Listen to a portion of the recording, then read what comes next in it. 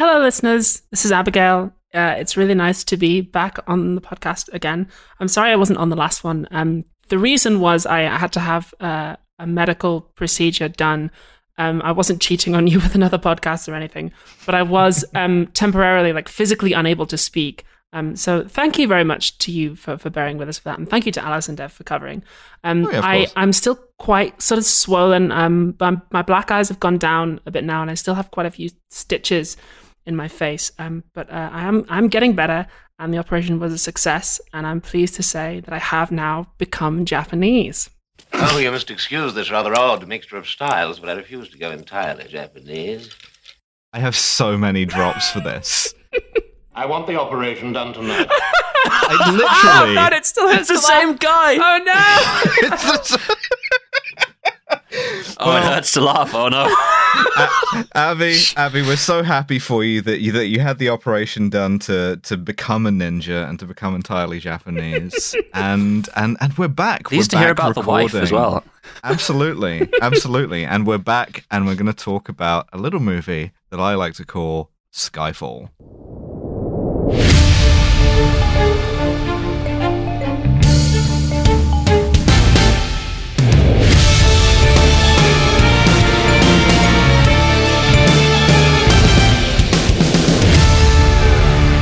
Honestly, before we even say anything, it's worth noting here at the start that Orthodox Bond Twitter will have you know that this is the best Craig Bond film. So let's just hold that in our minds while we discuss this. Not correct. The movie that dares the best Bond film.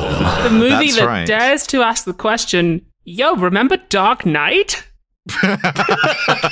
Yeah, what if Bond was that? I'm just gonna tell you my first thought when looking at this movie, which was 2 hours 23 minutes. Ooh. Fuck me running. But we begin with an out of focus Bond. You are supposed to recognize him by the shape. And we also begin in the Middle East, and you know it's the Middle East because we have the for legal reasons, so you don't get mad at us, the not azan. So instead, you get a muezzin going just like, Just going, how you doing, everyone? Welcome. Just filling time, not allowed to say the words in case we're in get Constantinople. Mad at us. We are in Constantinople / Istanbul, where Bond is there to I don't know, pick up some shit. Hey, that's no one's business but the Turks. Exactly. He's there to do some shit, right? He's there to pick up a hard drive which has a list on it. As we will find out later, it contains a list of all the covert NATO agents. Contains it's a list for Mission all of the Impossible. flight logs. Yeah, exactly. Yeah. The knock list. He's there to pick this up from an agent called Mark Ronson. Mm-hmm. And Mark Ronson has been immediately killed for his crimes. He's been shot. He's not dead. He's not quite dead. That's true. He's the thing about Ronson is Mark Ronson is that he's no Mitchell, but he is, he does have a moment. He has a little moment because he's still alive. All of the other guys have been killed. And he's holding on to life, and Bond stops to try and save him a bit more, half-assedly doing direct pressure on his wound. While M, who is on the phone coordinating over fucking Microsoft Teams or whatever, is, doing her M thing of no, I don't care about human life. I care about the intelligence. Go get the intelligence. Go chase down the guy who took the intelligence. As an opening, this is amazing. This is so good. It really starts off our theme because, listeners, you'll remember that Quantum of Solace ends with Bond being I am going to fill the void in my life left by Vesper's death with patriotism and with England. And straight away we start off with a really strong theme of what if you really loved your country, but your country really didn't give a shit about you and didn't love you back? Not relatable to any of us. No, I'm sure. crazy fiction. Clearly the best character to do this with is a white male cop, Bond. But still, and of course, the wages of patriotism are very slim indeed, and mostly death. But nobody remembers this opening, I've found, which is weird because it's quite good. Bond has to start chasing the guy who has shot Ronson. His name is Patrice. We don't find that out until later. He's another one of these very gritty. Well, yeah, exactly. He's yes. every other sort of like first order villain in a Craig Bond movie, which is because they have to do a shitload of stunts, the only people they get are stuntmen, and so they look like stuntmen. He looks like Mitchell again. The thing about us is we have people everywhere, but they're all the same guy. Mm-hmm. Yeah, they all look pretty much identical broadly. Yes, yeah. Also, Quantum not in this film, which I thought was a Quantum good choice. has been defeated. Yeah, Quantum, absolutely. don't worry about it. Don't worry. Just let it rest for a while. Don't worry about it. But yeah, so he's also working with another agent, Eve, who picks him up in the Land Rover, and she's driving, and she's not a very good driver. And we get like sort of a vibe off of her that she's good, but like Bond, she's impetuous and stuff, and she hasn't really grown into it in the way that he has. Not as experienced as the vibe. Like, yeah, and I kind of like this. I kind of like their little banter in the car. You know, the color grading here in the market scene is pretty all right. I'll give him this one. I'm going to complain about the color grading 40 to 50 times throughout this fucking. So. They make Turkey look like an actual place, which is nice. And we've remembered how to edit. So like immediately we're off to a better start than Quantum. Yeah. So this guy Patrice Bond like helps Eve to like swerve him off the road. They crash, and then what happens is out. Yeah, he pulls out the ultimate baller weapon. It's 100-round drum magazine on a fucking Glock. Yes, it rules. Pistol. He's got a Glock 18. And he's just spraying everything with it, which is very funny. So good. But like the other thing is, the Turkish cops are onto them. The only 4 cops in Istanbul. They're all on bikes, and what happens is they come riding in. This guy Patrice sprays them with the Glock. And it becomes the Turkish police bike attack squad, because what they do, their one tactic is to drive the bike at him as fast as they can, get shot and fall off and hope the bike hits him. And it almost works still. So they've got very limited training, unfortunately. The Istanbul police force. This is an elite branch of the Turkish National Police. They train for years and years and years to ride up to the criminal at full speed, get shot in the face, fall off the bike, and hope the bike hits them. It's perfect. Yeah. So at this point, like, we get a bike chase, and this is just genuinely quite competently done. Like, at this point, you can tell it's quite competently done because my notes venture into the realm of the speculative, right? I get into the thing where I'm like, well, does it say something that, like, Bond is always, like, chasing people and espionage should mostly be about lying in wait? And does it say something about Britain feeling like it's on the back foot? No, of course it doesn't. It's an action movie. There's a chase. Grow up. That's the point. I didn't even take a note regarding it. Yeah. I'm reaching here. Kind of overstays its welcome a little bit in that we have a car chase and then a motorbike chase and then they end up on a train and they have a fight on the train. I'm like, okay, you could have maybe done 2 out of the 3. But it's good. They end up on the train. Bond has to, like, he commandeers an excavator which is on the train. And there's one thing that I really like. It's one little piece of acting from our stuntman playing Patrice, which is where Bond gets in the excavator and fires it up. There's just like a split second where he gives this kind of look as if to convey what silly bullshit is he about to do now, right? And I like that. Come on. It's like, for fuck's sake. So Bond climbs his way onto the train. Sadly, also the first instance of what Abby will probably come to be more angry about than me, but what I've come to call the that happened ification of Bond, where Eve is on the fucking blower with M the entire time, right? She's on Zoom, she's on Microsoft Teams, she's on Skype. Yeah, she's chatting M, and M's like, "What's happened?" And Eve's like, mute. "Oh, they're on the train." You're on mute. M, you're on mute. I can't. M. Yeah. We did this bit. We did Spectre Zoom. We did that. And it's like, they're on the train. What do you mean they're on the train? I mean they're on top of a train. And then there's a beat, and then M's like, well, go get them. And I'm like, but Bond with the excavator like throws some cars into her path. Oh, the fucking button noise. Not the button noise. Every scene has a little button noise at the end of it like that. That's just like, so that just happened. Yeah, every scene in this film, and I don't know which film was patient zero on this, but like a venereal disease, it's now everywhere in Hollywood. Maybe one of the Iron Men, I think. It might have been. It's some kind of Marvel-y something, but every scene ends with a little like line, and I'm like, oh, just end the scene. There is definitely a moment, right? The one moment that stuck out to me in this scene is that, like, so that just happened, is Bond throws some cars into Eve's path and she has to swerve around them. And M's like, what the hell was that? And she's like, I think it was VW Beetles. Bum, ba-dum, ba-dum, bum. It's okay Great, when fantastic. it's kind of alright for the Bond franchise when it's in the middle of a scene, because that's the kind of thing that Bond does, and we've seen it done well. Accepting this. Yeah, but this is everyone talks like Bond. Yeah, but when it happens at the end of the scene, it feels like the actors are using this scene for their show reel, and like there's not going to be the rest of the film. It just kills the film every time. Quantum of sizzle. They'll do a line, and then the final line of a scene will just be like, it'll literally be like well, that happened.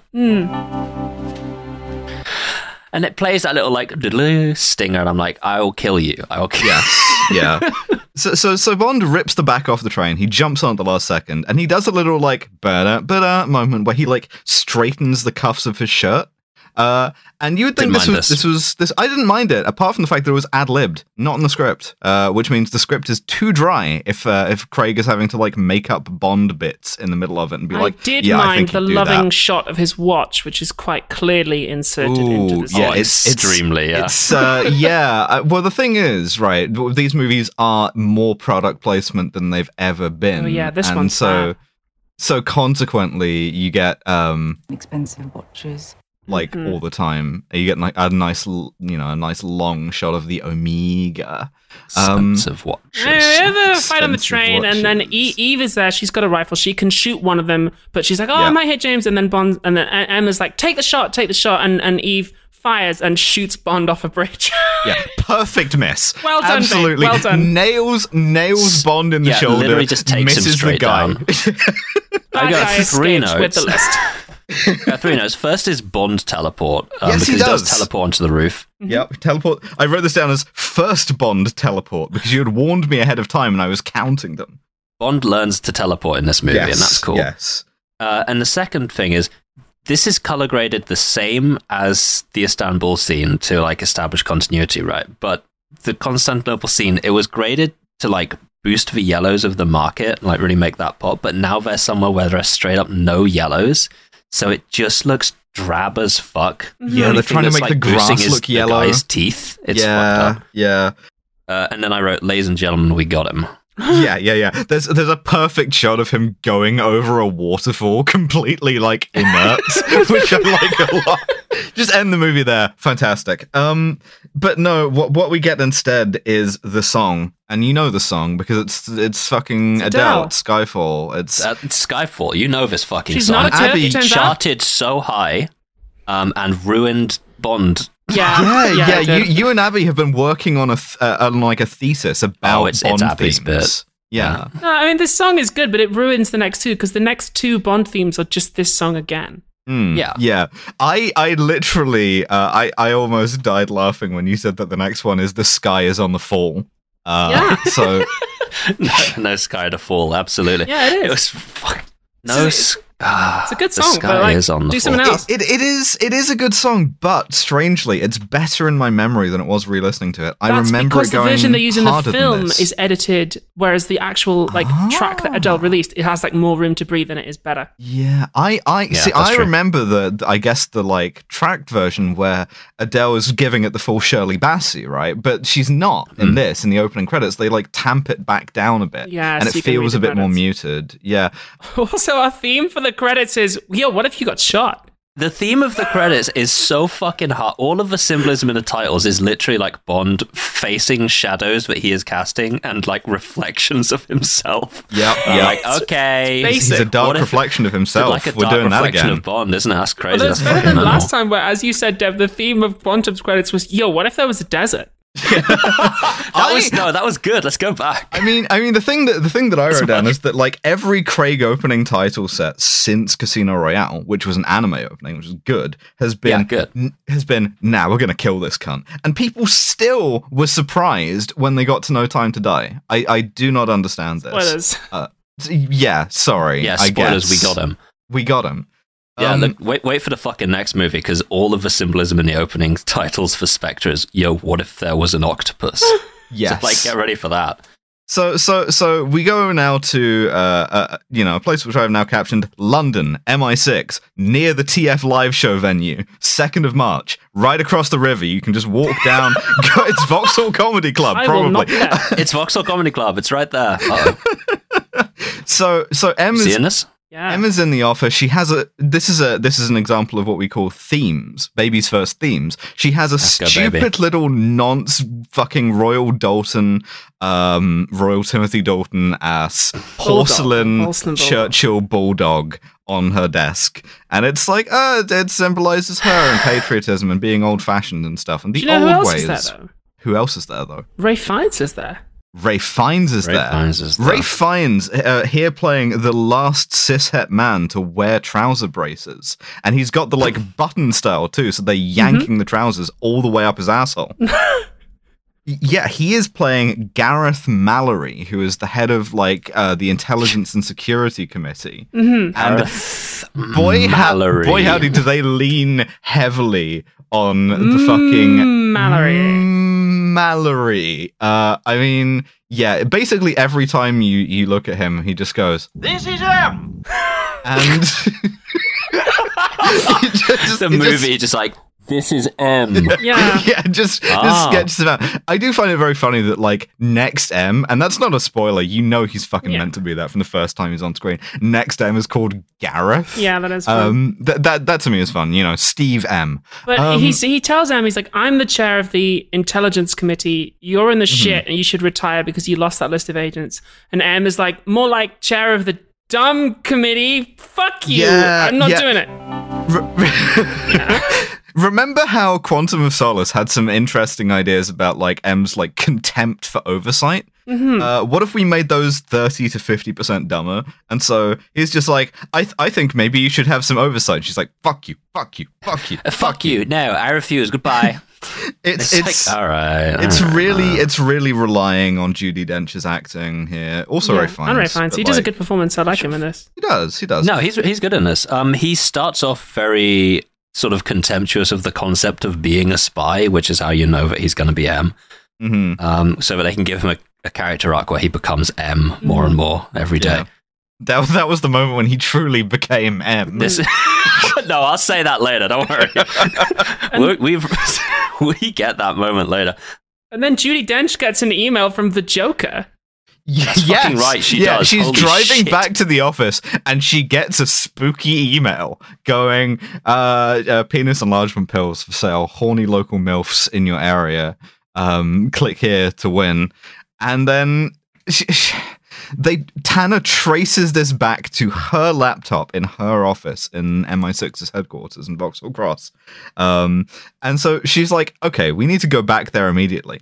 And then they get stopped on the bridge by the cops just in time to see the MI6 building get blowed the fuck up. Yeah, the MI6 building explodes, and I was like, fuck me, that's right by near where the TF live shows are. Yeah. It's right across the river, and then you if you're heading south, you turn right. It's under the bridge. Exactly. Exactly. I remember there being some controversy when this film came out about that shot. Because people were like, you can't fucking show MI6 building getting blown up. Like, well, it had happened too. Like, he fucking did it. What do you not only in Bond movies, in fucking the exploding cash in Tomorrow Never Dies, but also in between that movie and this movie, the real IRA had fired a missile at it from a boat in the Thames, a thing which seems like it should have been more cool than it was. Hit nothing, damaged no one. But, you know, it had happened. In any case. You're calling yourself the real IRA, you know, you're like... Might have been the official IRA. Who's counting? Who's counting? The name of this scene, by the way, in the fucking IMDb thing that I used to keep pace with my notes is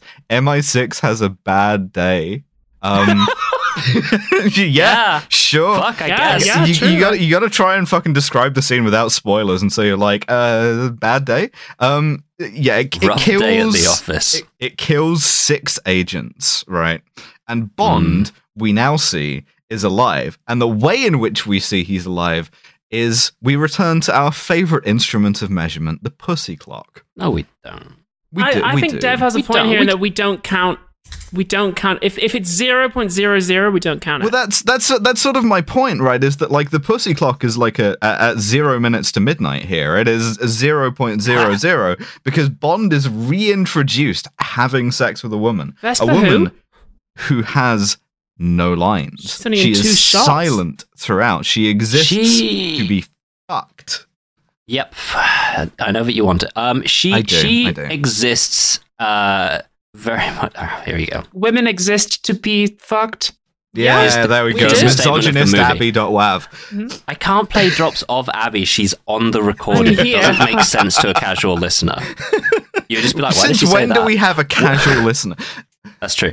Competitive listening only. That's right. That's right. Ranked. Yeah, we ranked don't listeners. Dress count code for this podcast 0.00 is because black like tie. Connery had one. Yeah. Yeah.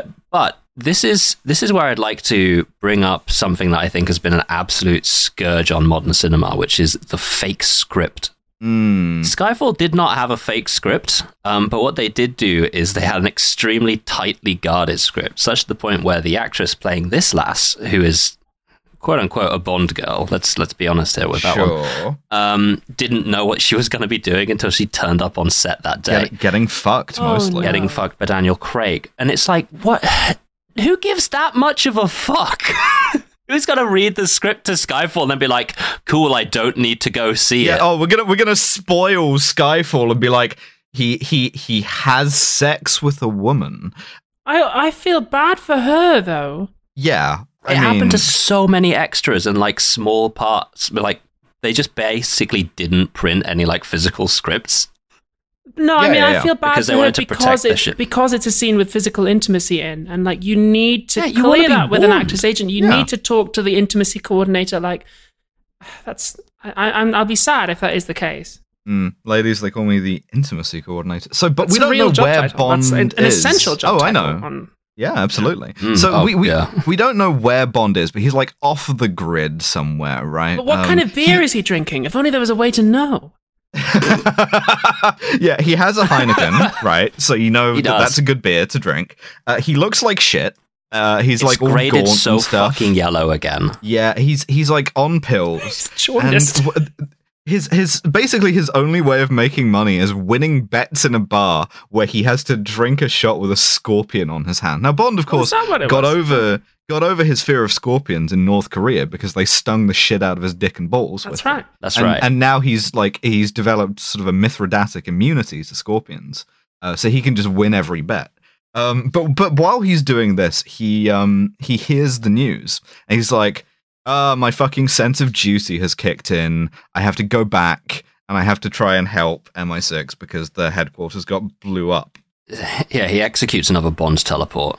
Yeah, well, first we cut Instant back to M, transmission. and M is in like a sort of a very bare undercroft with these 6 flag-draped coffins, right? And I always found that imagery of said flag-draped coffins very impactful, especially as someone who, growing up, could anticipate their like best ideal future as being one of those coffins because, hey, transition is impossible, so that's the best you can hope for.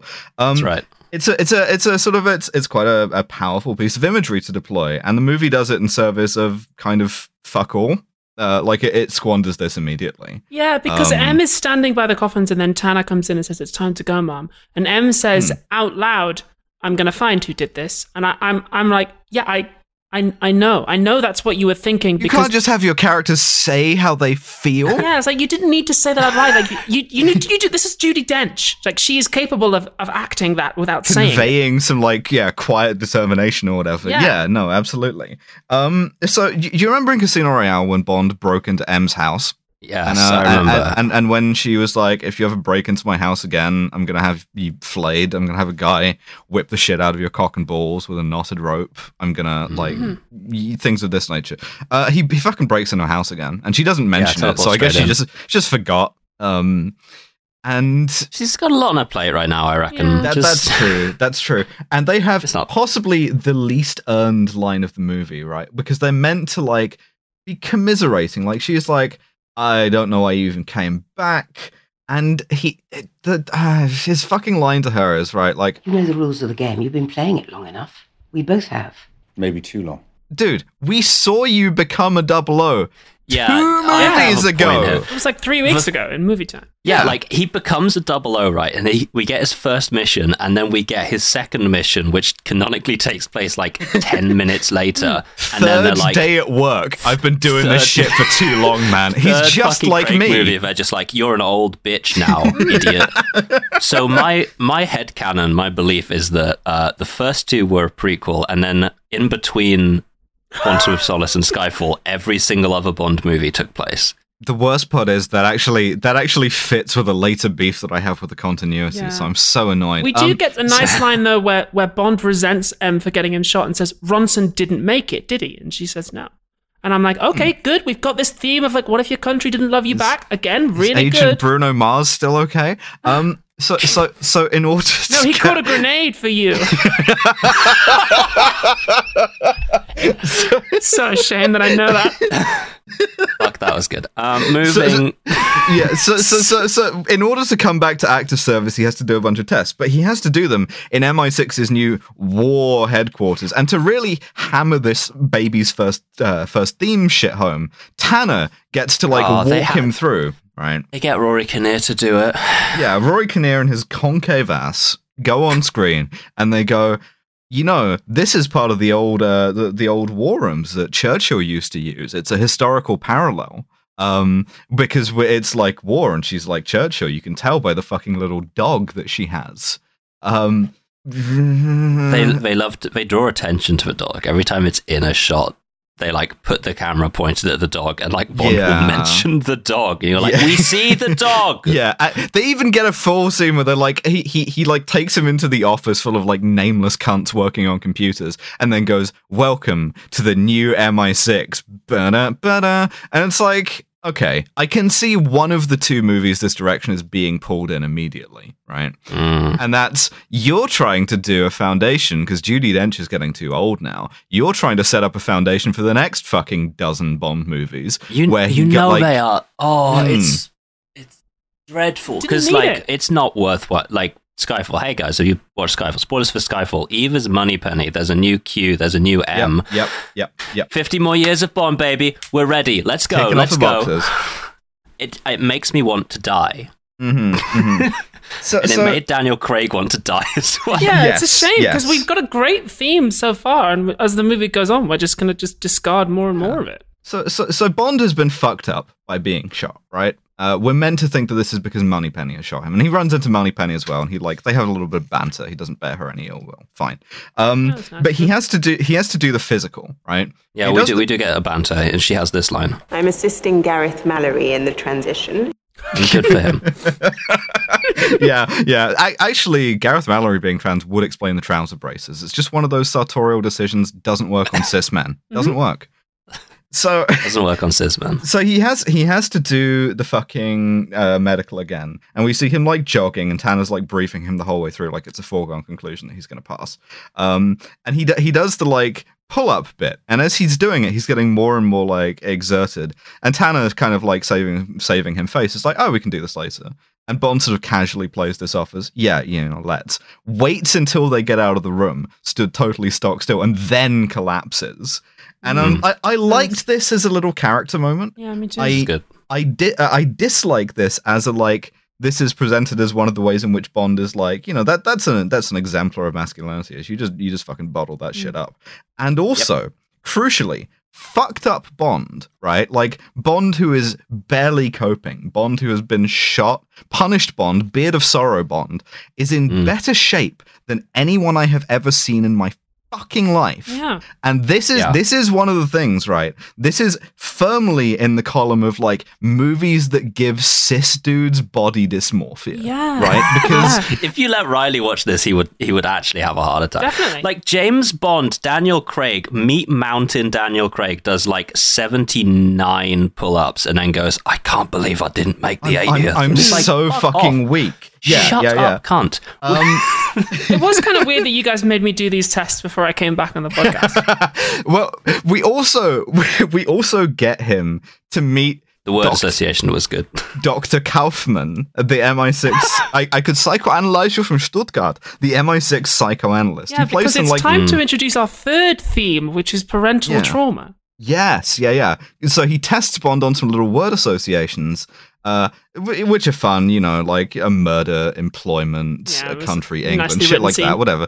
And then he hits him with Skyfall. It's the name of your childhood home, James. How do you feel James, about that? Skyfall is the name of your childhood James, home. it's the name of the. How do you feel about your childhood? And Jimmy What do you Bond think about when you jerk goes, off? When Do you jerk imagine off, yourself as a woman when you imagine jerk off? yourself as a secret agent. Do you dress as a secret agent when you jerk off? Yeah, he's an auto bondophile. He's There's attracted to also- himself as James Bond. Bond, you have to have been living as an agent for 2 years before I can prescribe you this Walther.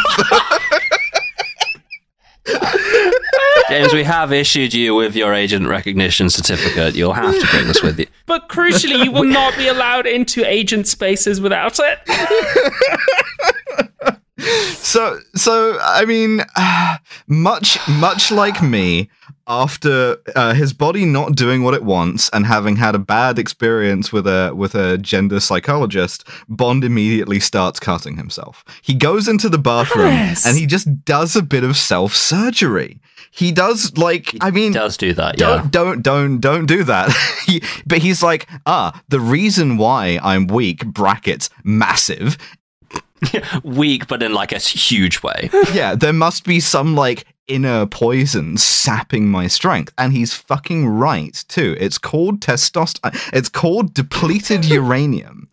That's not how depleted uranium works, but Not the at all. point is...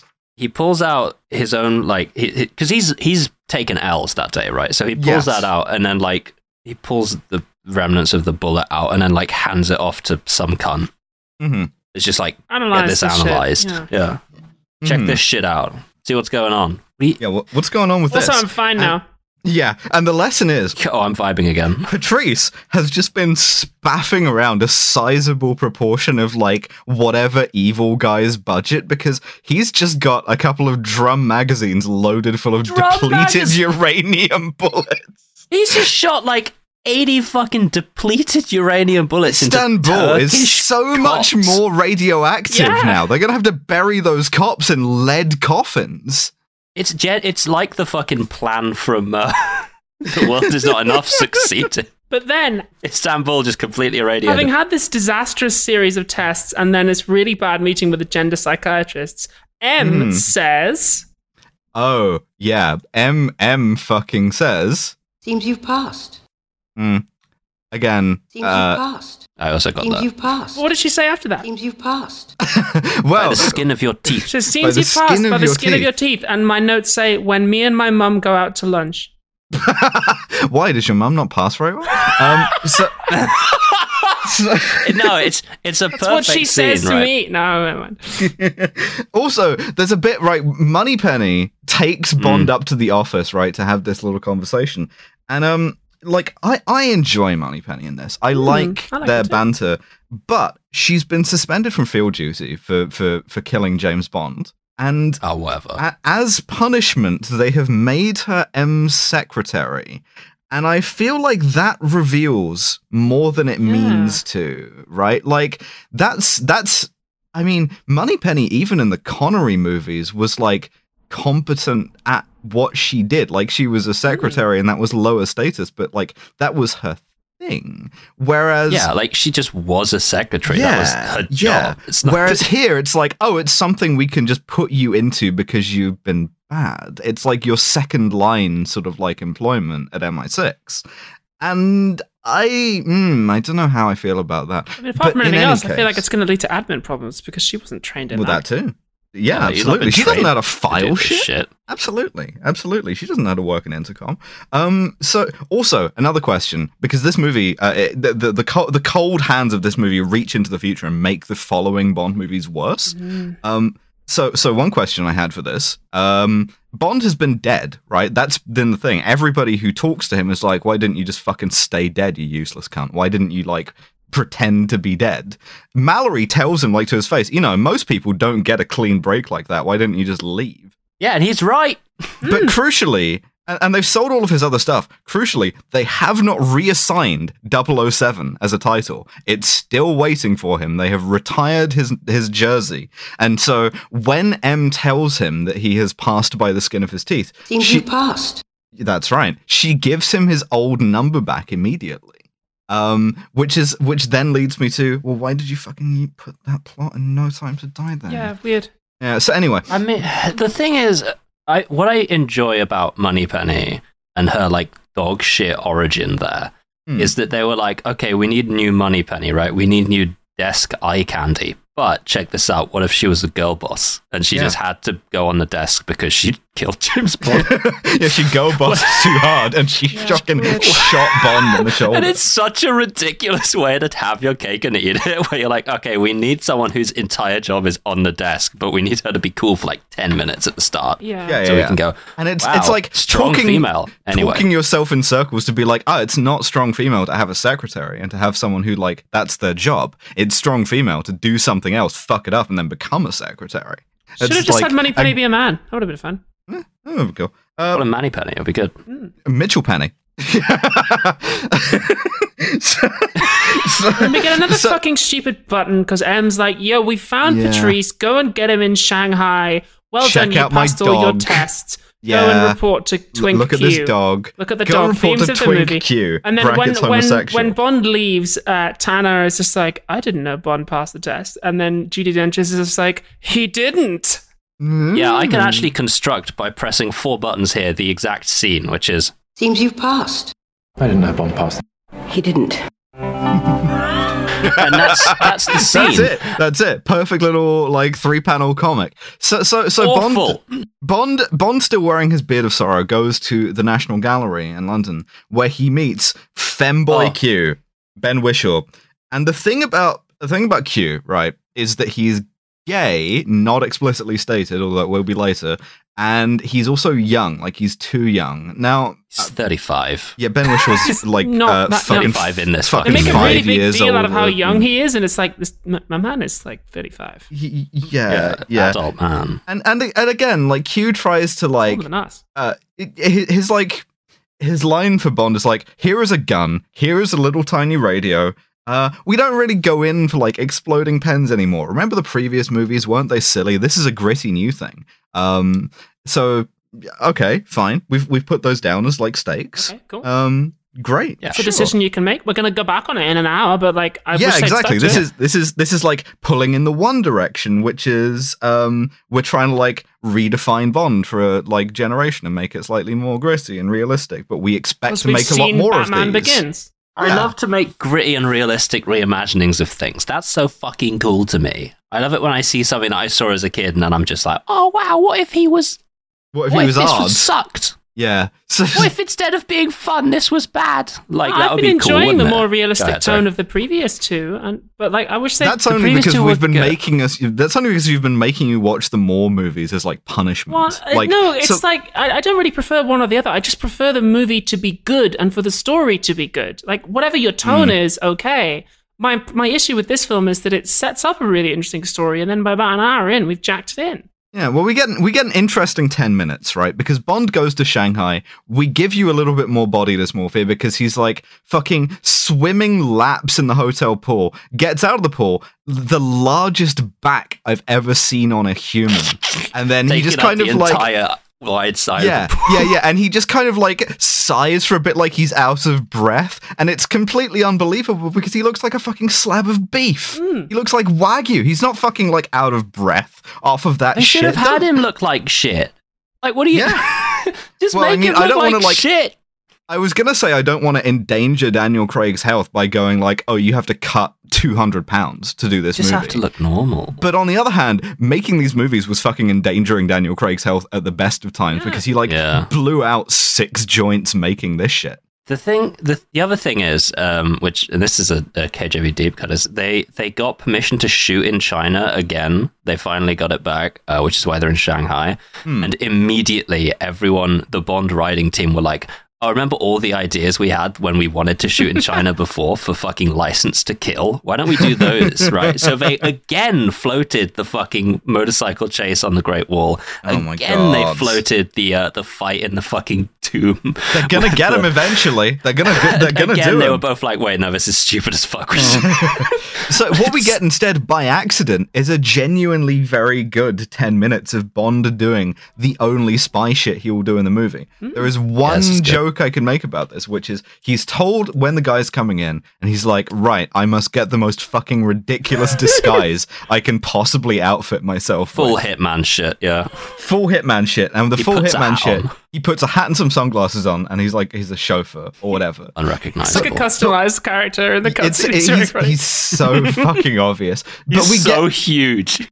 we get a lot of like neon lit, very quiet, like dialogueless scenes of Bond like following this guy through traffic, and it's quite meditative, and it almost manages to recapture the highs of the first scene of Casino Royale because he's doing like spy shit, and it feels quite like cold and lonely, and I like this. Sam I like Mendes this does vibe. really direct like a very pretty looking film. It's really Yeah, nice. yeah. But he follows This Patrice is- to a yeah. skyscraper where he is about to shoot somebody with a sniper rifle. We don't know who. Yeah, we see him like acting very methodically, like from Bond's perspective. It's very nice. I love a good shot of someone assembling a rifle. I do love assembling a rifle. One of my favorite genres of cinema. I love You're a gonna shot love of someone. the Tuxedo, which is our next Shut bonus Oh, film. no. And we also, I also love a shot of a guy cutting a perfectly circular hole in a thick glass window, which he does. So we see him aiming across the street. There's a shitload of like weird jellyfish LED billboards going on, and it's sort of like a Hall of Mirrors effect. I really like this scene, and this shot is so good, and the fight he has against Patrice is just the two of them silhouetted against like a It's big so neon good. sign. It's like, you know, they were so proud of it. And since they have nowhere to hide, right, they can't fucking like do cuts because they've got one shot. It's one camera angle. They need to be silhouetted by this. So the fucking choreography is legitimately really good. It's really nice. Because they couldn't hide it with cutting. It's like my thing is like, okay, they're really, really proud of the set here, right? Like it's not subtle in the cinematography, but it doesn't need to be. It's good, and it kind of stands on its own merits, and it doesn't need like a little button on the end to go like, so James Bond just fought a guy in a fucking like Hall of Mirrors It's not a jellyfish jellyfish. thing. I mean, it should have been an octopus. Really, that would have been good. But never mind. But Bond doesn't save the target. I mean, Patrice is hitmanning a guy. He kills him, and also there's a sexy lady in the room with the assassin who, before Patrice shoots, looks over to where where Patrice is, and Bond sees this. It's a nice little detail. There's a wonderful little detail that I liked is when they start fighting, when Bond jumps them and they start to fight, you can see the two bodyguards in there and the woman like react very calmly to the guy being shot, and the two guys just pick him up and carry him away. And you go, that's been quite well planned. And then a second later you go, oh, if you could do all of that, why didn't you have one of them shoot him? In any Oh, case, shit, yeah. One of the bodyguards, and I would be remiss to not mention this, one of the bodyguards is a massive guy, just a truly huge guy. His character is not named. His name is Severine's bodyguard in the script, but he is played by a man called Tank Dong, which is so cool. great, fantastic. Perfect name. So like having like fought the guy, he like throws him out the window, and he does the like dangly out the window, tell me who you work for thing that Bond has done like 50 times. It's his only method of interrogation. Oh, this guy. Because we've seen Batman Begins where he does that. Yeah. But because we've seen that Patrice is like a professional, he doesn't fucking tell him shit. He just lets go of him, and he just, falls off and bounces. Severine, this woman, looks across, sees Bond, they make eye contact, and then Bond teleports the second time, and he's just is gone. This is baffling because what they do is they have shot like from behind Bond, where Bond is on the ground, you can see that Severine has seen him across like the gap between the skyscrapers. It does a shot from Severine's perspective of him sat on the ground, and then one of like a close-up of her face, and then back to the second angle again, and he's gone. It's to show you he's good at hiding. Look away. Yeah, she didn't look away. She would have just seen him get up. He does the Batman thing.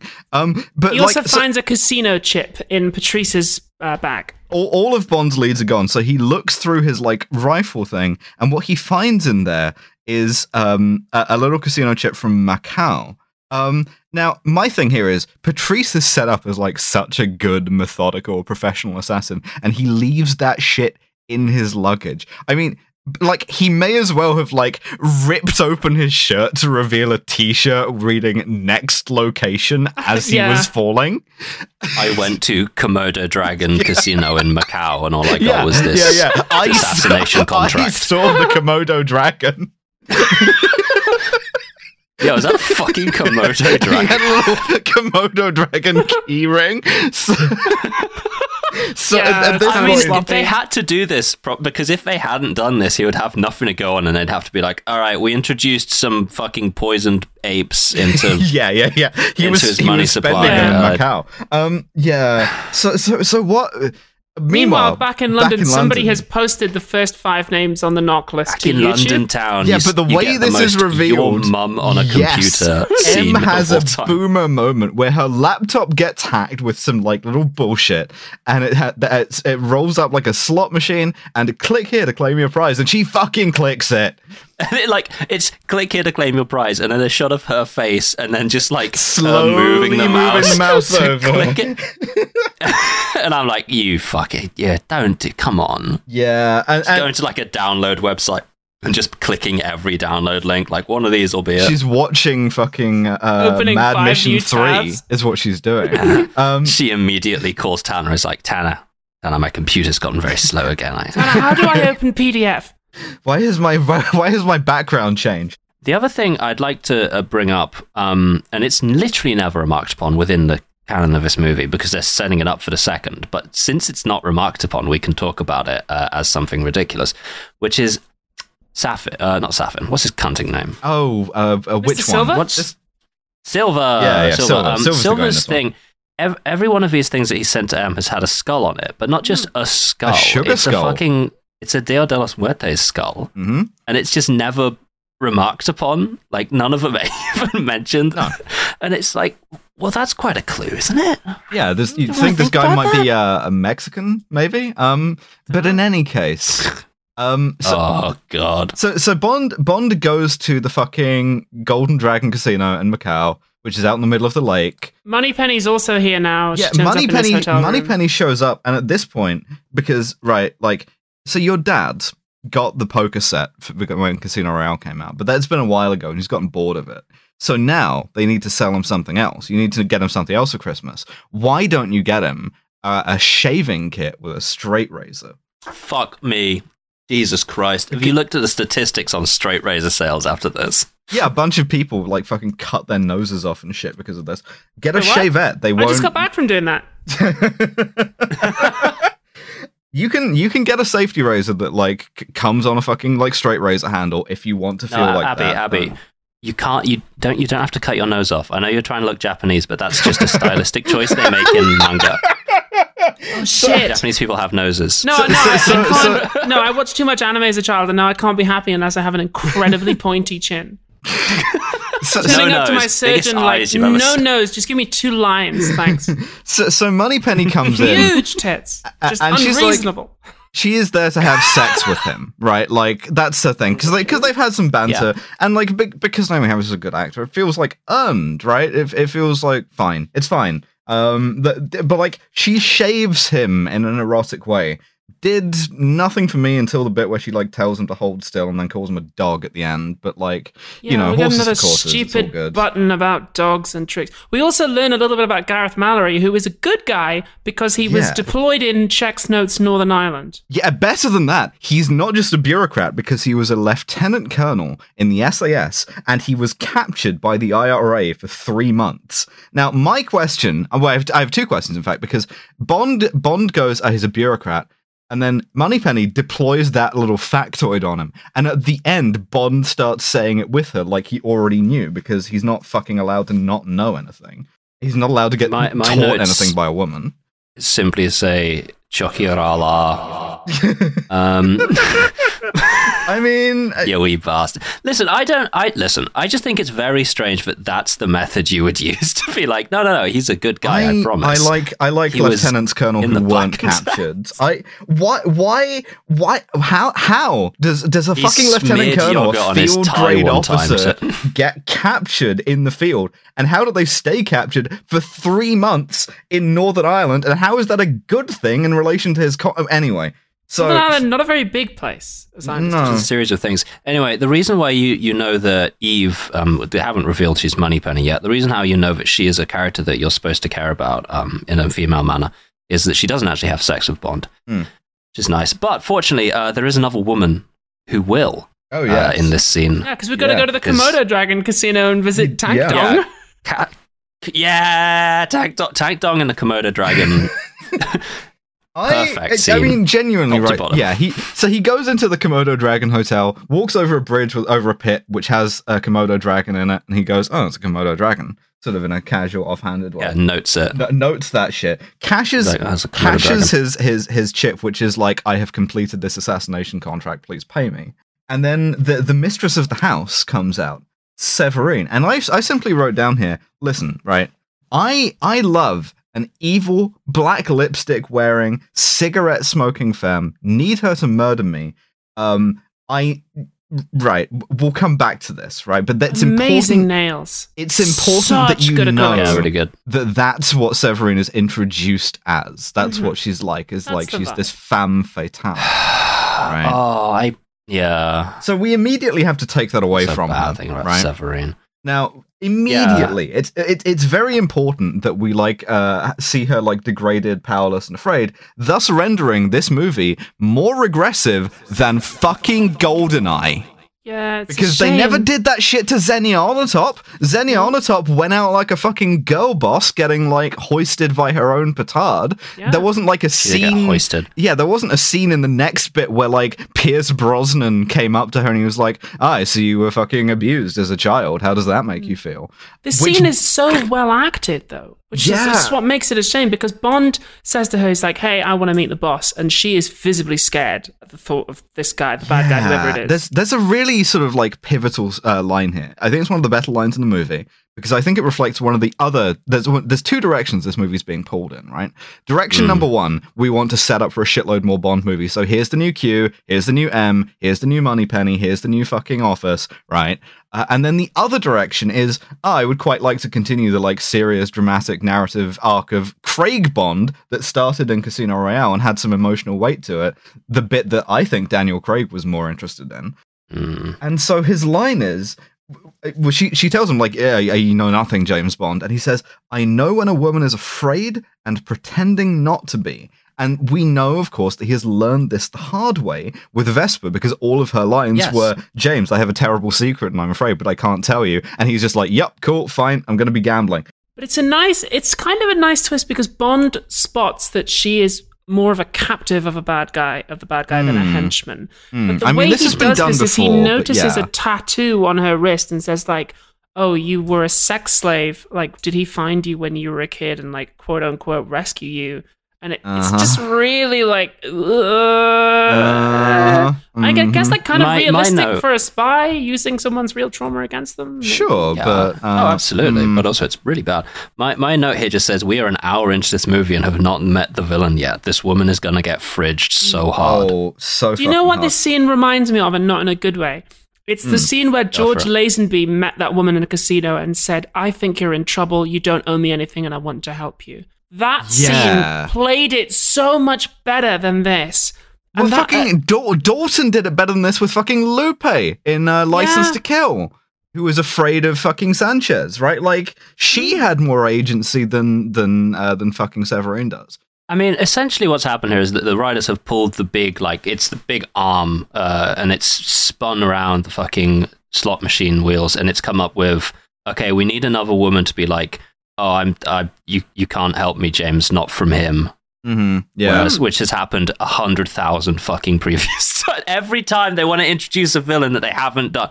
Like, there's two kinds of Bond film. There's the one where you meet the villain like minute one, and you get ages to sit with him, and you start to really like him, like fucking Goldfinger or something like that. And then you get some shit like The World Is Not Enough, where you are simply told that he's bad 40 to 50 times, and then you meet him and you're like, this guy seems like a bit of a bitch. He doesn't live up to expectations. This guy seems kind of bitch made. So they've tried this again with this guy, and they managed to do both of them, by the way, in No Time to Die, which is cool. It's so difficult not to turn this into a No Time to Die review, because it's fucking it makes No Time to Die so much worse. Yeah, it's like it's proto No Time to Die, right? It's some time to die. That's got so much no worse. sky to fall. Stop it. So she's Severine is like, listen, if you can help me maybe by killing Silva, my bodyguards, who are, I guess my jailers, are going to fight you on the way out. If you fight them and win, meet me on my boat and we'll go to Silva. Yeah. Defeat this mini boss. Yeah, but Bond goes to leave, and then Tank Dong immediately throws him into the fucking Komodo dragon pit. There's a point here, because he starts to walk across the bridge, and then Tank Dong is stood at the other end of the bridge and doesn't let him past. And like 2 extra guys like arrive behind him, and Bond like notes Tank, turns around and looks at the 2 guys behind him, one of which is like leaning on the balustrade with his hand so in his jacket, and he just gives him like the sort of upward nod of like, yep, we're gonna kill you now, bud. Sort of like a nothing personal, right, professional courtesy, we are gonna kill you. Yeah. Good day, champion. Yeah, it's cute. Oh, aye, a big fella. Yeah, so Tank Dong and James Bond fall into the Komodo dragon pit. Yes. The hazard that Tank Dong does a hilarious face when he just points to the Komodo dragon. He does the soy point at the Komodo dragon twice. Like, yo, is that a fucking Komodo dragon? He's the entire way through this fight, he is like, yo, is that a fucking Komodo dragon? And Tank Dong, a man who works in the fucking Komodo Dragon casino every day to get to work, walking across a big Komodo by Dragon the Komodo pit, Dragon, falls into the Komodo Dragon pit, and then like somehow doesn't consider that it's a possibility that there might be a Komodo Dragon. He must have done something to piss that Komodo Dragon off. Like, they must have history. And honestly, to be fair, Alice, you've made this point. You know, if you spend every working day around a hazard, you stop seeing it as one. The biggest hazard. Yeah, absolutely. But should put a big safety is job number one sign over the dragon pit. The Komodo Dragon does some shit that Komodo Dragons don't do to Tank Dong. Not even really worth getting into. Bites him on the leg and like drags him back into his pit, which A, they wouldn't be strong enough to do, and B, that's not how they hunt. One of Bond's 2 gadgets is expended. The gun that only shoots when he's holding it, because Tank Dong points the gun, takes the gun off and points it at him, and it doesn't work, and he gets eaten.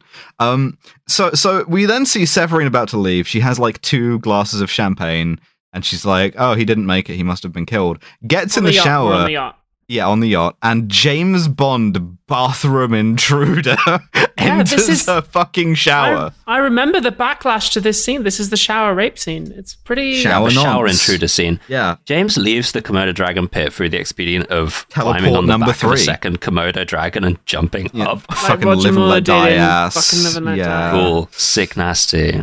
Moneypenny saves him from the other 2. Teleports into her shower. They have sex. Dubiously consensual. Not good. Very strange. Yeah. I mean, like, so this is a woman who we have identified has previously been a child sex slave. You would think that her worst nightmare is a strange naked man. I mean, you should always get like explicit consent, but you'd think if any time there's like, you should really do this, would be just like when you walk naked into her shower and he's got his dick and balls out already. Like it's really like scene missing of them. Also, why they don't have any particular chemistry. There's no reason to do this. She hasn't it's because I'll tell you fucking why it is. Is because they had a romance scene with Moneypenny, but they didn't have sex. Yeah, Bond has so the blue fucking balls, audience and are so going to the be there next like, woman that he where's sees, the fucking shagging? Yeah. So like he has to teleport, have sex with a woman, and she dies 10 fucking minutes down the line. I hate this. So they take the yacht to Battleship Island, and I've written down it's here. It's a writing convenience more than it is like a character. Yeah. It's ticking the box. So we now go also to back in London. The democratic oversight. We no, live I in a don't want society. to. Yeah, we live in a society, and she's like, "Fuck you." So we go to Battleship Island, which is off the coast of Japan. And I've written down here, forgotten uninhabited island off the coast of Asia with a lot of concrete. What a unique location. I certainly hope we never see this again. I wrote villains love to have an island base. That's true. It's called Britain. In real Every life, motherfucker's got an Little island St. base, James. Yeah. Like Dr. No and Crab Key, like fucking Scaramanga had an island. The Isle of Wight, Stafford's got the an Isle of island. Man. Sark. Blofeld had an Your island. next enemy is in Switzerland. Oh fuck! How are we gonna get to him? But then we meet the villain of the piece, and here's my fucking big problem. I have a drop before you have a big problem. All right, fine. The thing you should know about this villain, right, is because he's been hacking M's computers, is that he is just. I find a computer indispensable. From View to a Kill. That's his deal. Computer Blofeld. But here's the thing. One of the first theme of this movie was, what if you loved your country, but like your country didn't like you back? That's a great theme. And so our villain is a former MI6 agent with a grudge against M. Great, cool. Really good, really like it. This is good. But it should have been Pierce Brosnan. It should have been Brosnan, because he should have been like, you fucking abandoned me in North Korea. I've had my dick and balls stung off by scorpions. I'm a scary rapist, according to this woman. Like, it should have been him. Yeah, you're right. The thing is, this is something I brought up in the fucking Die Another Day film, which is like, Brosnan gets out of North Korea and M says directly to him, what do you mean? No, of course we weren't ever going to get you out. You should have used your cyanide pill to kill yourself, idiot. If it was up to me, you'd still be there. And I was like, wow, this bitch seems like a real cunt. I wonder what's going on. And now we're finally exploring that as a topic where we have an agent that she has done this exactly to. And like, it could have been Pierce. It really could have. He was so good. He was the right age. Imagine how good it would have been if we just got a shot of him walking in with the old-fashioned Rolex and we got in the 90s. Do you want to know something fucked, right? The thing is, right, they gave it to Javier Bardem because Javier Bardem loves having fucked up hair in a movie. And so he got a long blonde wig in this. But they offered it to Kevin Spacey. Oh my god, that would have been perfect. Holy shit. Oh my god. That would have been phenomenal for us. Not for anyone else. No, for us. No. So Javier Bardem sits down. His name is Silver. It's not really, but like that's his code name. And he's like, it's worth noting that again we're at like the 1 hour 20 minute. Oh yeah, I'm pushing to get through this in under 2 hours. We have fucking been told about this guy so long, and his introductory scene is he gets an elevator down and walks towards Bond for like 5 uninterrupted minutes, delivering a monologue.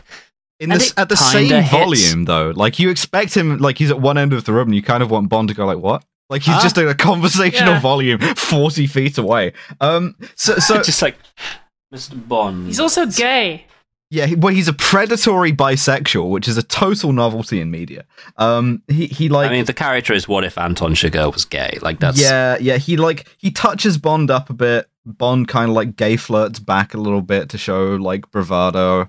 By the way, listeners, if you're wondering, are they going to engage maybe with the politics of having a gay former MI6 agent in a country that has actually been quite homophobic and still is for a long time? No, they're not going to engage with the politics of that at all.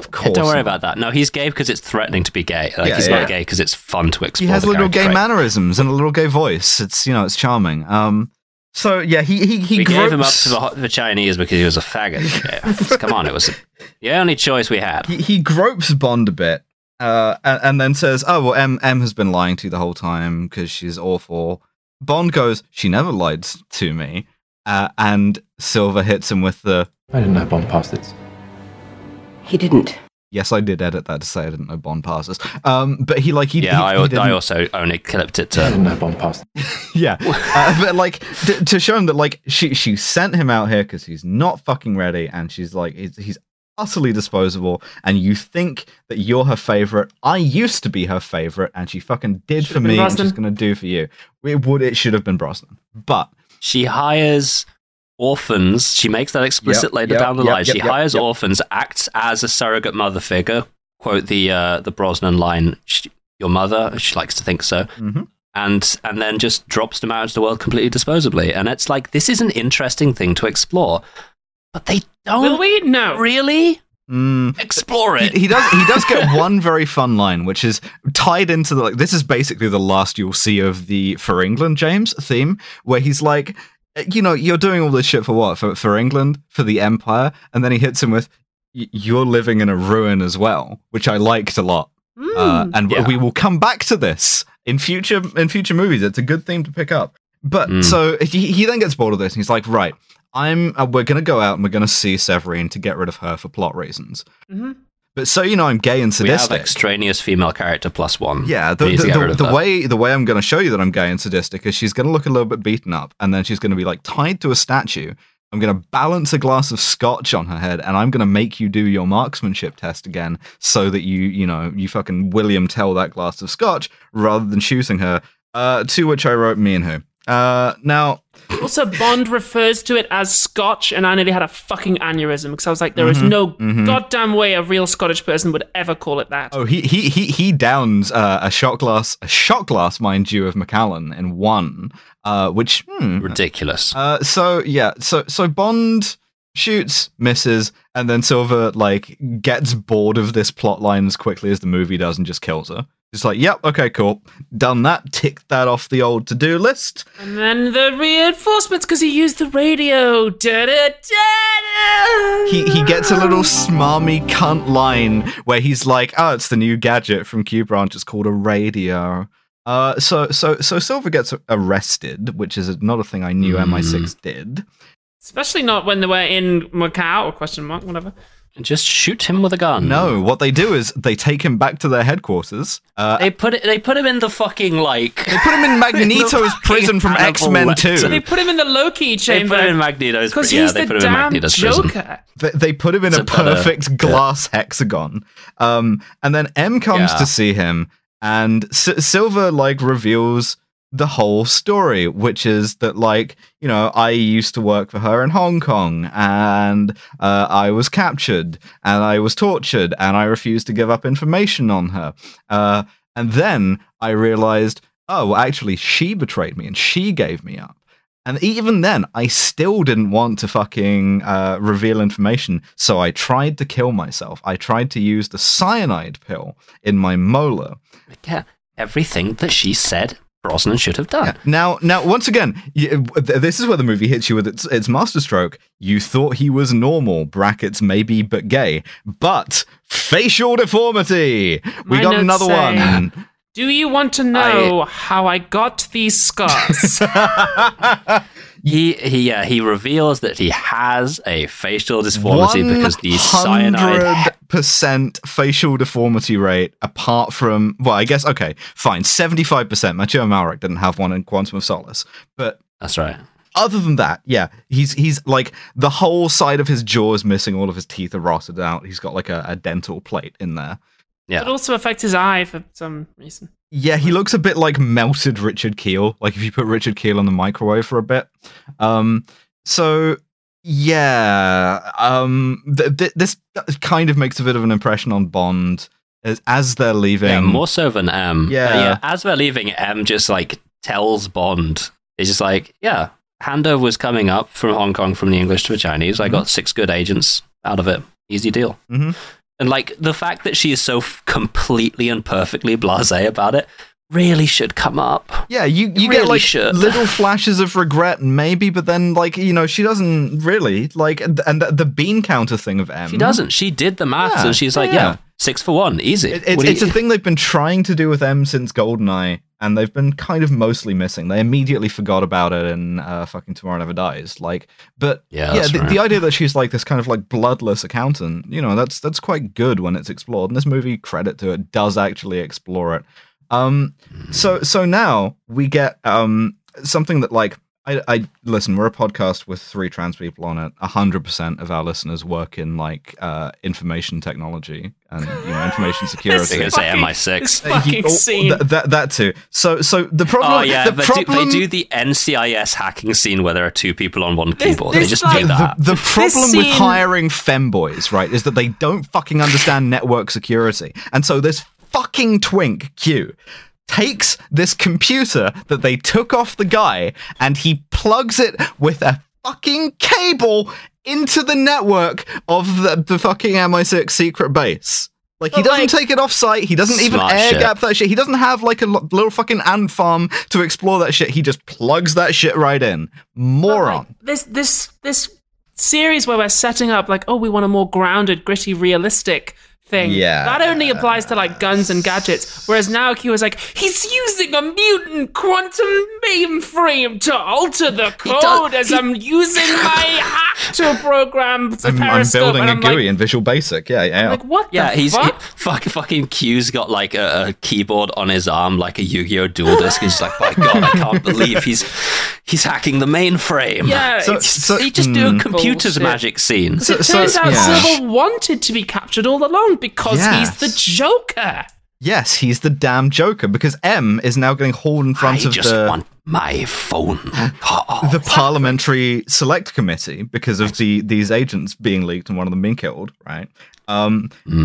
Meanwhile, all of as we've learned from Rory Kinnear and his ass earlier on, these tunnels they connect to fucking everything because of Churchill or whatever.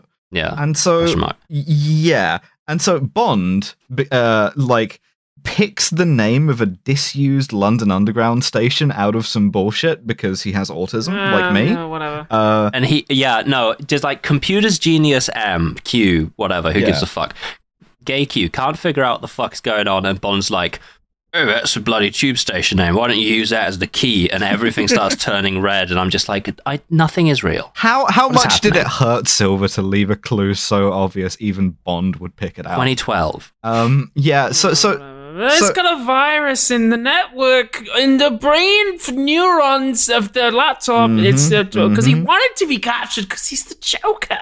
yeah, he escapes. He's the fucking Joker. While we see M getting like owned in the select committee, like Mallory is sympathetic, but the chairwoman of this committee is a bitch. She hates M, and therefore She's owning her she's just so like hard. going off on her. And we see why M hates democracy. Yeah. We get some fun little bickering between Q and Bond. That's nice. I like that. They're like an old married couple. And so, like, Bond tries to warn her. It's like, no, you have to get M to safety. Tanner sees this. And he's like, oh, no, I can't. She's going sicko mode on the MPs. Because what she's done is she's started quoting fucking Tennyson. She does a little speech, and then she does the coolest shit that you can do when you've been given a public speaking opportunity. And she's like, "I've got a poem here, Tennyson, that I'd love to read from for a bit." And it's for 1 to 2 shit. hours. Well, the thing is, right? Bond is chasing Silver. Silver like chase. Because Silver's virus opened all the doors and Silver's escaped. Silver has like Silver's run Silver away. has changed into a police officer's uniform again. He just like me. And so he's about to climb up into the fucking like Westminster Tube Station. I would like to note something here, which is this. There's something really compelling to me about this particular chase. Well, they're using all of the semiotics of More 7-7. It's compelling to me more so than like the fact that it's in London is sort of by the by. Like No, it's not. It I hits think me it's harder than essential. like of course, but like it hits me harder than the boat chase that they did in London because like I've been on the Thames exactly one fucking time, but I've been on the tube at rush hour so many fucking times, and to have a chase scene there, I'm like, oh, I know this instinctively. I understand everything that's happening here, and like there's something very grounded about that to me. I know enough Very to know that genuinely you compelling. can't slide down the escalators because they've got adverts on to stop you Yeah, doing that. you would hit your dick and balls Yeah, every they time. don't. They've whenever got it those is little middle things. I've seen the video of someone doing that. It's This is like the franchise's like attempt to come to terms 7 years later with the tube bombings, right? Like fucking Silver like dumps a tube train on Bond by blowing up a wall, and you see like Bond having to Never mind. sprint through all of these like emergency services and stuff while M reads Tennyson. And it's like, patriotism is quite good, isn't it? It's like, it's old-fashioned, but maybe you need old-fashioned these days. We also get some capital letters ideology, because M is like, really do. MI6 exists to make people feel safe. And it's like, no, it does not. That is not in MI6's job description. MI6 exists to preserve the foreign interests sovereignty of the government Parliament and the United Kingdom's economic interests abroad. Yeah. So I know that for reasons I don't work for them. So there is one other detail that I want to pull out, and it's just a little comical one, which is that like before Silver dumps the train on him, Bond manages to shoot at Silver, and he makes a perfect noise when he gets shot at. Normally, I would be shot for being Italian. Oh, come on! Should have been Brosnan. I'm a little birthday boy. Anyway, just as M is like, actually, patriotism is good. And do you feel safe? Silver bursts in, opens fire on M. Musical. Mallory takes a bullet for M, but Silver gets away. It was at that moment that he truly became M. He truly became M. There's M at the fucking... literally is just like, I'd like to represent myself here. Oxford Dictionary defines patriotism. And I was like, shut up, fuck off. And I said fuck off out loud, actually, when she started to do that. But like, Silver gets away. There's a fight. There's a fight. And during the fight, Bond starts to respect both M and Moneypenny for different reasons. Bond gets the PPK. He kicks Mallory a Glock. He kicks Moneypenny a Glock. At this point, I wrote down... He's basically just kicking guns. All right, fine, we've all got Glocks. Everybody calm down. But now Bond has to take M Anton off the Chigurh grid. does the perfect like infiltration tactic, is that he walks in the front door, starts shooting, and at no point in the scene does he move from the exact location he was stood in. He doesn't even hide. And I'm like, I would have shot him. You could give me a gun I've never used it before. I would have shot him by now. So Bond, this is the point at which the movie goes off the rails, because Bond kidnaps M in like a positive way. He's like, okay, take her off the grid. We have to take you off the board. Yeah, I've just realized what I said fuck off out loud note was actually referring to. What was your? If it's ahead of this, it's coming up. Okay, good. So he takes her to a storage locker, right, where he is keeping the Aston Martin DB5. Your dad is meant to stand up and clap at this bit. Yeah, I've got I've got the sound. I've also got the sound that it plays when he reveals the Aston Martin, and it's this. You are this movie thinks that your dad is the dumbest cunt on God's earth. He is supposed to stand up in the cinema and be like, that's James Bond's car. It's got the fucking license plate. I don't mind this so much because we have set up in Casino Royale that he has the 1964 Aston Martin. Well, that's the thing. That's the thing, right? Like, I will fucking get to this. I will get to this bit. He explicitly says this does not have, like, it's not a company car. It doesn't have a tracking device in it. That's why we're using it. And I'm like, okay, cool. I like it. All right, fine. Yeah. But then in the very next shot... What happens, Alice? The next shot, she gets in the car, she's bitching, as women love to do, and she's like, oh, it's not very comfortable, and he flips open the top of the gear shift, and it's got the ejector button in it from fucking Goldfinger, and she knows what it does, because she goes, go ahead, eject me, see if I give a shit. Now, this is the thing, right? Number of things to say. This is the thing that I really want to dig into, because this is two movies pulling each other apart, right? It really is. The fucking Aston Martin has a continuity in the Craig Bond films. He won it in a poker game in Nassau in Casino Royale. Was it Quantum of Solace? Not important. Anyway, it was Casino Royale. It was Casino Royale. Yeah. So he that exists there, and then he like gets it. But like. That's its thing in the Craig movies, right? That's it in the Craig arc. But then pulling apart from that is 50 years of James Bond. He's the same guy all the way through. This is Connery's car. It has the Connery thing in it. He did all of the Connery shit. And it's the Connery car from fucking Goldfinger and Thunderball. It's the same car. It's got all the same gadgets. In this movie, there are two Bonds. One is called Craig Dicksuck, and we have seen him have a narrative arc from Casino Royale. I'd Craig say. Fingersuck. Yeah, excuse me. One is called Craig Fingersuck, but he also does a bit of the dick The sucking. other's called Craig Dicksuck.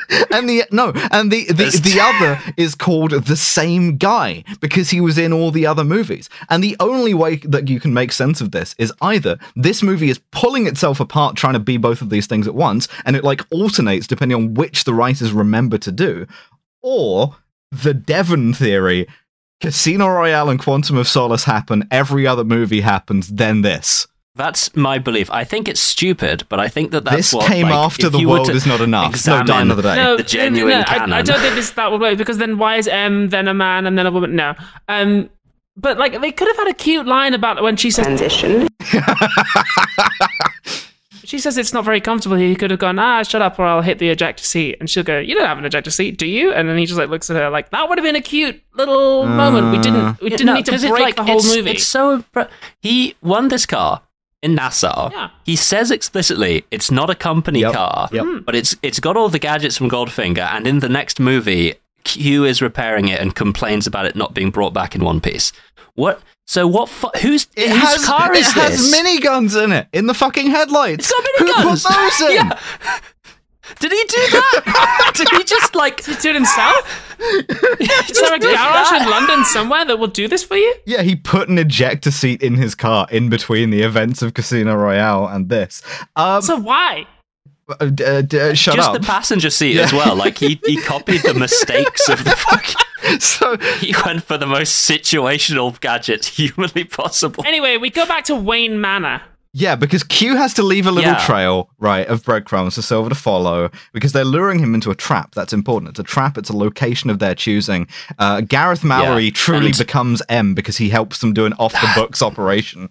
I was also about to say that, but you said it faster than me, so we don't need to do Also, this. do you remember this really nice little theme we had set up in Casino Royale that Bond actually grew up poor and is pretending to be posh to fit in with MI6? It was a really nice thing. Yeah. Like Eva Green it was was nice. saying, Why you went to likes the Oxford. expensive I really, watches. really liked it. Yeah, fuck that. I really enjoyed that. Actually, he grew up in a mansion with a butler. It's at least Cool. consistent with himself, with its own movie, because at least he is living in a ruin, like you said. Themes, but Alfred is there. but Bond and M go back to his childhood home of Skyfall. Alfred is there. You pick up your father's hunting rifle because At the this theme came out of nowhere. Where did this script get mashed up with something else? Home Alone happens. The other thing we find is that like there's a gamekeeper called Kincaid. Albert Finney doesn't even sound Scottish. Alfred, he's Alfred. But it does say Just there. things like Welcome to Scotland. doesn't sound. He's Alfred. Doesn't sound. But what they do have in the house. Welcome to Scotland. What they do have in the house is James Bond's dad's rifle. His father's been mentioned. What? Yeah, his father, whose initials were AB, which is also Alfred Broccoli. They did that as a little trick because it's 50 years apart. So what it also has is a priest hole. Now, a priest hole is something that recusant Catholics, like hidden Catholics, had in the Middle Ages. Not the Middle Ages, the fucking like, you know what I mean. Shut up. But yeah, in the Dark Ages, a period of in the 19th century, and that's decline of sources. Sometime in the 1950s, if you wanted to like hide a priest in your house, which was illegal because Catholicism was illegal. Some point in the 1960s, At some point last year, if you wanted to during the hide a Dr. No priest, thing. you had to have a little hole for them, a priest hole for them to hide in. You could still hide a priest in that hole. You could. No you fucking could. law against but it. There's a great bit because it's like a secret passage out, right? And Kincaid says to M, when I told him his parents died, he hid in there for 2 days because he's Batman. He chose to take the form of a bat to like, frighten criminals. Struck fear into his heart. And then, like every supportive relative I have ever had, delivers the perfect line. When it did come out, he wasn't a boy anymore. Delightful. He'd had sex. No, he was doing it because he's again, a this theme of girl. parental Lost trauma his is mentioned Transition? once. Transition. Transition. Anyway, they do Home know. Alone things. Seems you've passed. They do Home Alone things. They rig a bunch of stupid traps. The bad guys arrive. They have a fight. And Why gets to fire a do gun, they which is have nice. to do this? It's a trap of your Infinite making. bad guys roll up. Yeah, Infinity bad guys show up. He ambushes them with the fucking miniguns and the Aston Martin, which again he won on a bet like 2 years ago. Silver arrives in a helicopter, blows up the DB5, and this is the thing that like pisses Bond off the most. It's like his car gets I wrote this. He was doing a task. You destroyed his car, and I wrote, destroying his car initializes Ultra Instinct Bond mode, where essentially the music starts playing, but he just does what he was already doing, but faster. Yeah. Like, he gets a fucking like with his task. little like now it's personal look about the car, not about M. Yeah. What about Mitchell? His best friend, what about Mitchell from the Vast What film. about Mitchell, James? Also, M gets shot, but she doesn't notice it yet. What about Ronson? But they kill a bunch of guys. He helps M get to safety in the fucking chapel with Alfred. Bond blows up the house. Stealthily making their getaway. They just like turn on a flashlight and start swinging it around. Silver throws a bunch of grenades in the windows in a weird way because he's gay. Bond blows up Skyfall. Because he's like, I always hated this place, and it's fine, right? It's meant to be like liberating, right? But this is a bigger problem, right? Because but not England though. The house is in England. Don't get confused. Even though we spent an hour setting up. Even though it kind of is. It's not. The house is different. Yeah. No, it means a different thing. It means a different thing. And you can't ever like give Bond like loss or freedom from anything, right? Like. You can't even fucking take his car away because the car's going to come back. The house is like, that's not important. We've never seen it before. It's never going to come up again. But the fucking car is going to come back. And I use that as an example of how you can't ever do anything that interesting with this character because you just have to bring it back. You just have to put all the pieces back on the board the way they came. And you have to do the same thing forever. But Wayne Manor gets blown up. Gets blown up. Bond is chasing Silver, who's chasing M. He runs across a fallen lake. Yeah, and then the amazing teleporting cunt appears behind him with a gun. Honestly, this is heartening to me because I've been here this entire time going, not only is there not a single fucking Goodnight Cross candidate at all in the works, there's not a single fucking Kronstein Rosette candidate apart from Tank Dong, but he doesn't do anything. I just like his name. And then this guy. But then the amazing teleporting cunt appears behind Danny Craig on a frozen lake. Interview. He doesn't middle of anywhere. a frozen lake. He whispers interview. But Silver's like, fuck you, shoots Bond's feet. Bond falls through the frozen lake, and the henchman is still trying to kill him underwater, which is why he's getting nominated for the Kronstein. Absolutely, really committed. Just like they're both underwater, and also like they're both underwater. They're both drowning, but the henchman is still attempting to choke Bond out. Make him drown stop him faster. Breathing, cunt. Yeah. Make him breathe. Punch him in the chest. What do you do?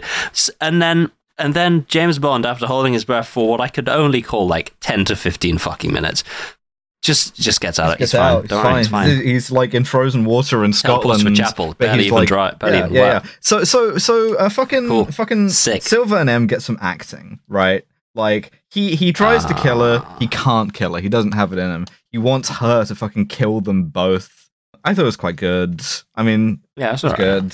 But at this point, because this is also the chapel where Bond. Bond's parents are buried, so it's all getting very confused. Yeah, this film needed one fewer passes at the script. That's true, and so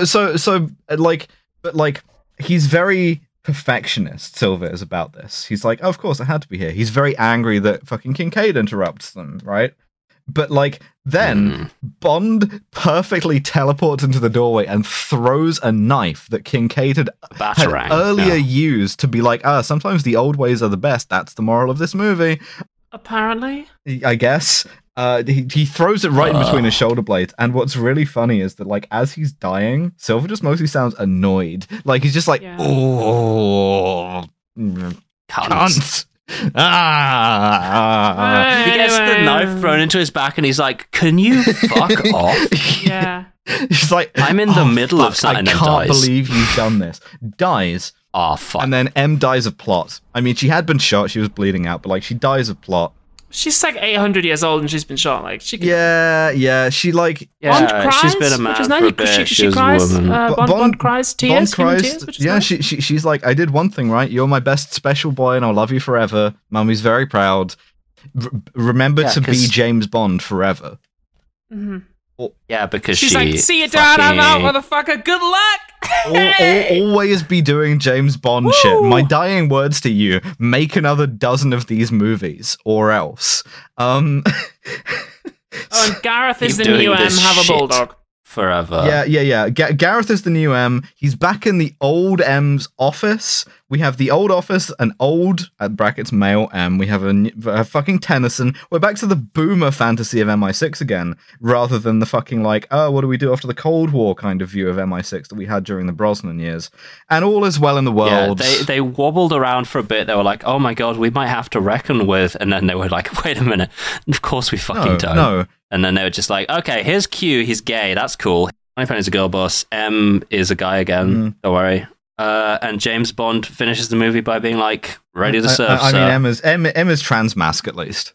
This theme of patriotism, but what if your country doesn't love you back? It's just dropped, which is such a shame. Yeah, it does. This movie limps throughout the third act, sloughing fucking themes. We've ended points. on what? They do an hour of Home Alone, and then it's like, don't worry, your country does love you back because the country is your mum, and she's given you a special little treat, which is this dog, to say, make a bunch more of these movies, one every year, forever. And Daniel Craig looks straight down the camera like he has a fucking laser sight on his forehead and goes, with pleasure, end of movie.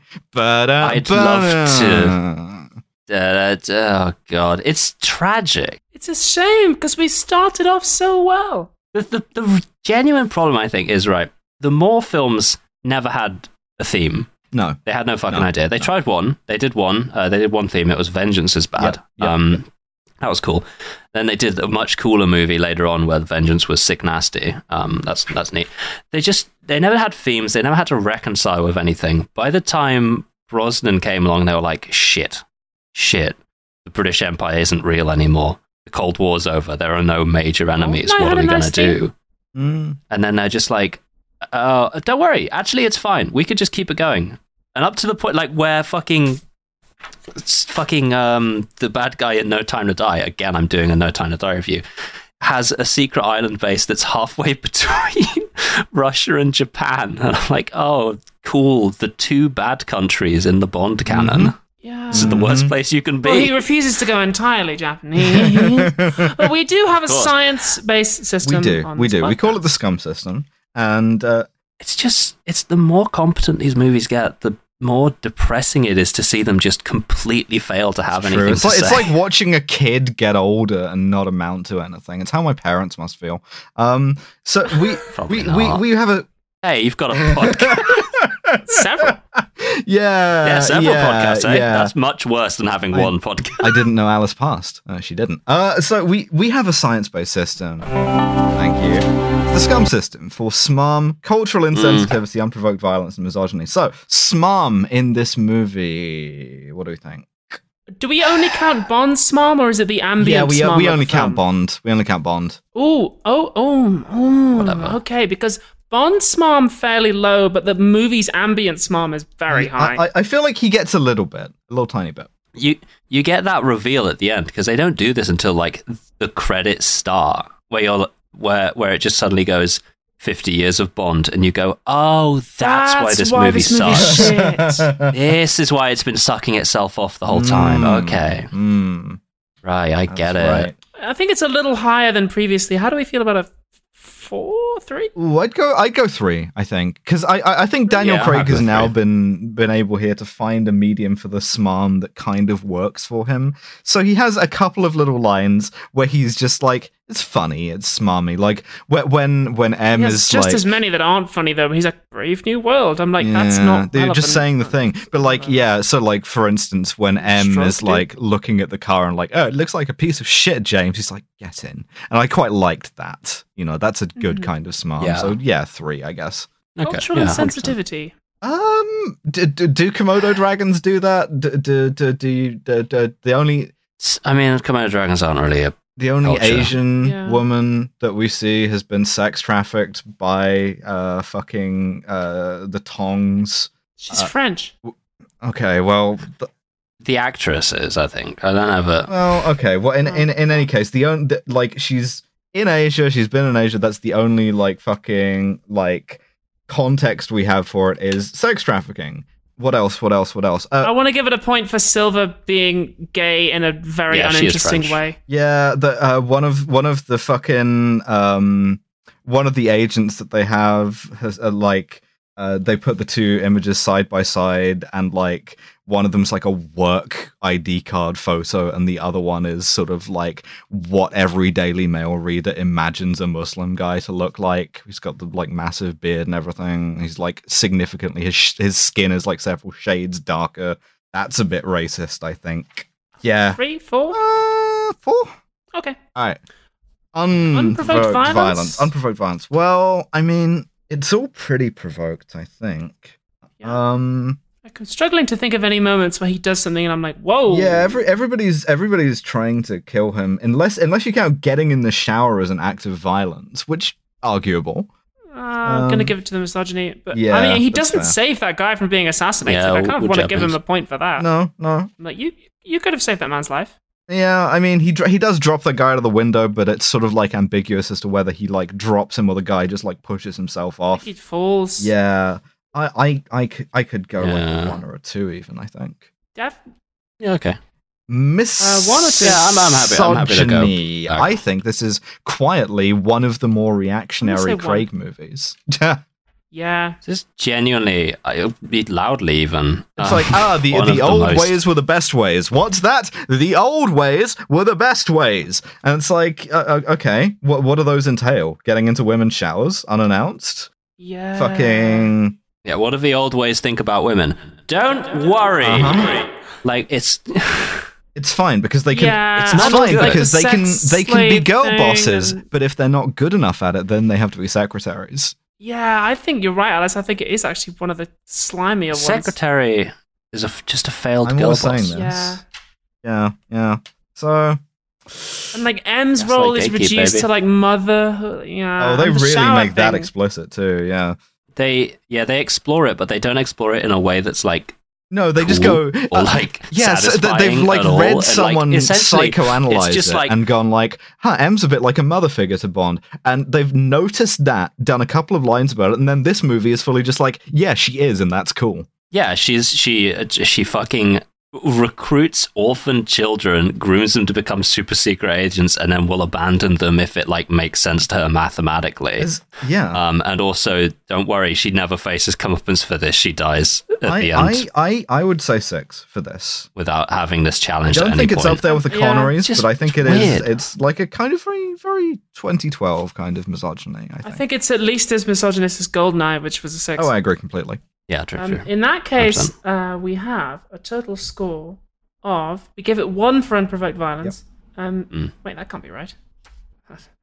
I mean, I imagine it'll be quite low because, like, he doesn't really do anything. He doesn't do anything? It's 14, which is the best Craig movie we've had so far. Well, this is the thing, right? It doesn't relate but to, again, it's not a measure of best movie. Morally best, perhaps. It's because he's not violent. No. It's true. Yeah. That really especially violent, saves you a lot of points.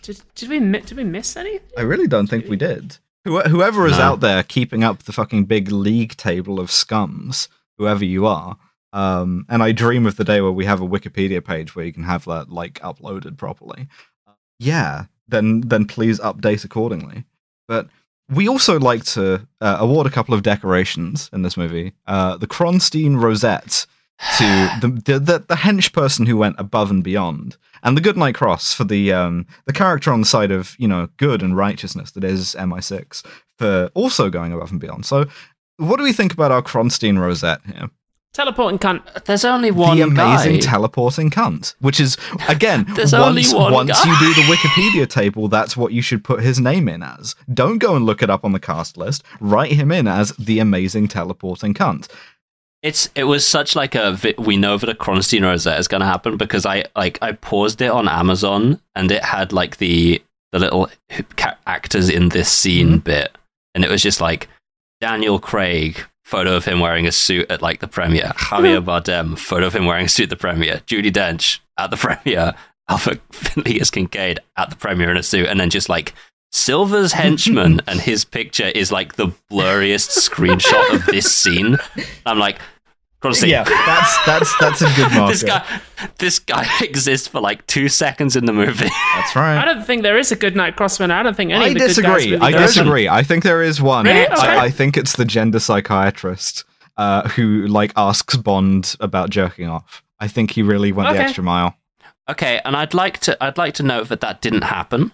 Yeah, I think my major thing that I complaint made up about in my that head as a concept is that it didn't Yep. happen, and you've made it that's up. true. And also, I think specifically withholding the Goodnight Award is in and of itself a statement. So I refuse. That's fair. To put If that. you- I'm with Dev on this one. All right, I'm spoiling my ballot. I'm outvoted, clearly. So we do not award a Goodnight Cross, nor do we award a Kaufman Star, I think. So that being the case, that is Skyfall. 50 years of James Bond, and we're getting close. I can feel it in my bones. We're getting so close to the moment when we finally fucking do it. We fucking take him off the board.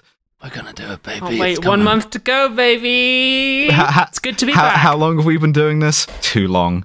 But soon we will. Really long Craig we will years. be free of him. So We're that's gonna do right, it, baby. This has been Kill James Bond. We have a Patreon. You can subscribe to it. We watch all types of other bullshit there. Our next bonus episode will We really do. will be the Jackie Chan movie, The Tuxedo. I'm so sorry. This has been Kill James Bond. Thank you for listening to yet another episode of Kill James Bond. Oh, Abby's back, boys. We're all pleased about this. Kill James Bond will, of course, return in 2 weeks' time to talk about Spectre. But if 2 weeks is simply too long to wait, we do have a Patreon where we upload bonus episodes on those interstitial weeks. The next bonus episode is The Tuxedo. It's a Jackie Chan movie, like the early 2000s. Oh, it's fucking dire, boys. We've already recorded the episode. Oh, it's a fucking dire movie, but it's a decent episode. Speaking, of course, of our patrons, thank you to our £15 and above patrons, and those are Christine Fox, Fawkes Winchester, Jack Holmes, Paint McCalla, George Rohack, Thomas Oberhart, British Pterodactyl, Sol, Nikki, Phil West Music, Carolyn Tankersley, Max Kapinski, Rain, Benno Rice, Kit Devine, Amanda Rogda, Michael Lada, Max Gamenhart, Hell Bloodhands, Dread Pirate Robin, Jay Martindale, Kentucky Fried Commie, Ellie Without the E, Jack Bushell, Field Commissar Jen, Mothman, Big Titty Goth Girl, Tarp O, Timothy Pajorni, Trip, Sydney Steckel, Charlie in the Closet, Jenna and Paul, TARDIS in Paris, Elizabeth Cox, Zoe Shepherd, Finn Ross, Alfredo, Avery Darling, Philippa Smith. I make Devon say this out loud. Al Irwin, Wolfie, David Wickrameratna, Rael Leal, Richard Drum, Lucy Keeley, James Knapman, Millie Bon LeBon, Josh Simmons, Penny Banks, James Knapman, and Robbie Morgan. My personal promise to you that I will say all of these every time, no matter how ridiculous and unwieldy this ending gets. It was originally supposed to be quite a snappy thing. Oh, thank you ever so much. Kill James Bond is, of course, Alice, Abigail, and Devon. Our producer is Nate Bethay. Our podcast art is by Maddie Lubchansky. And our website is by Tom Allen. Yeah.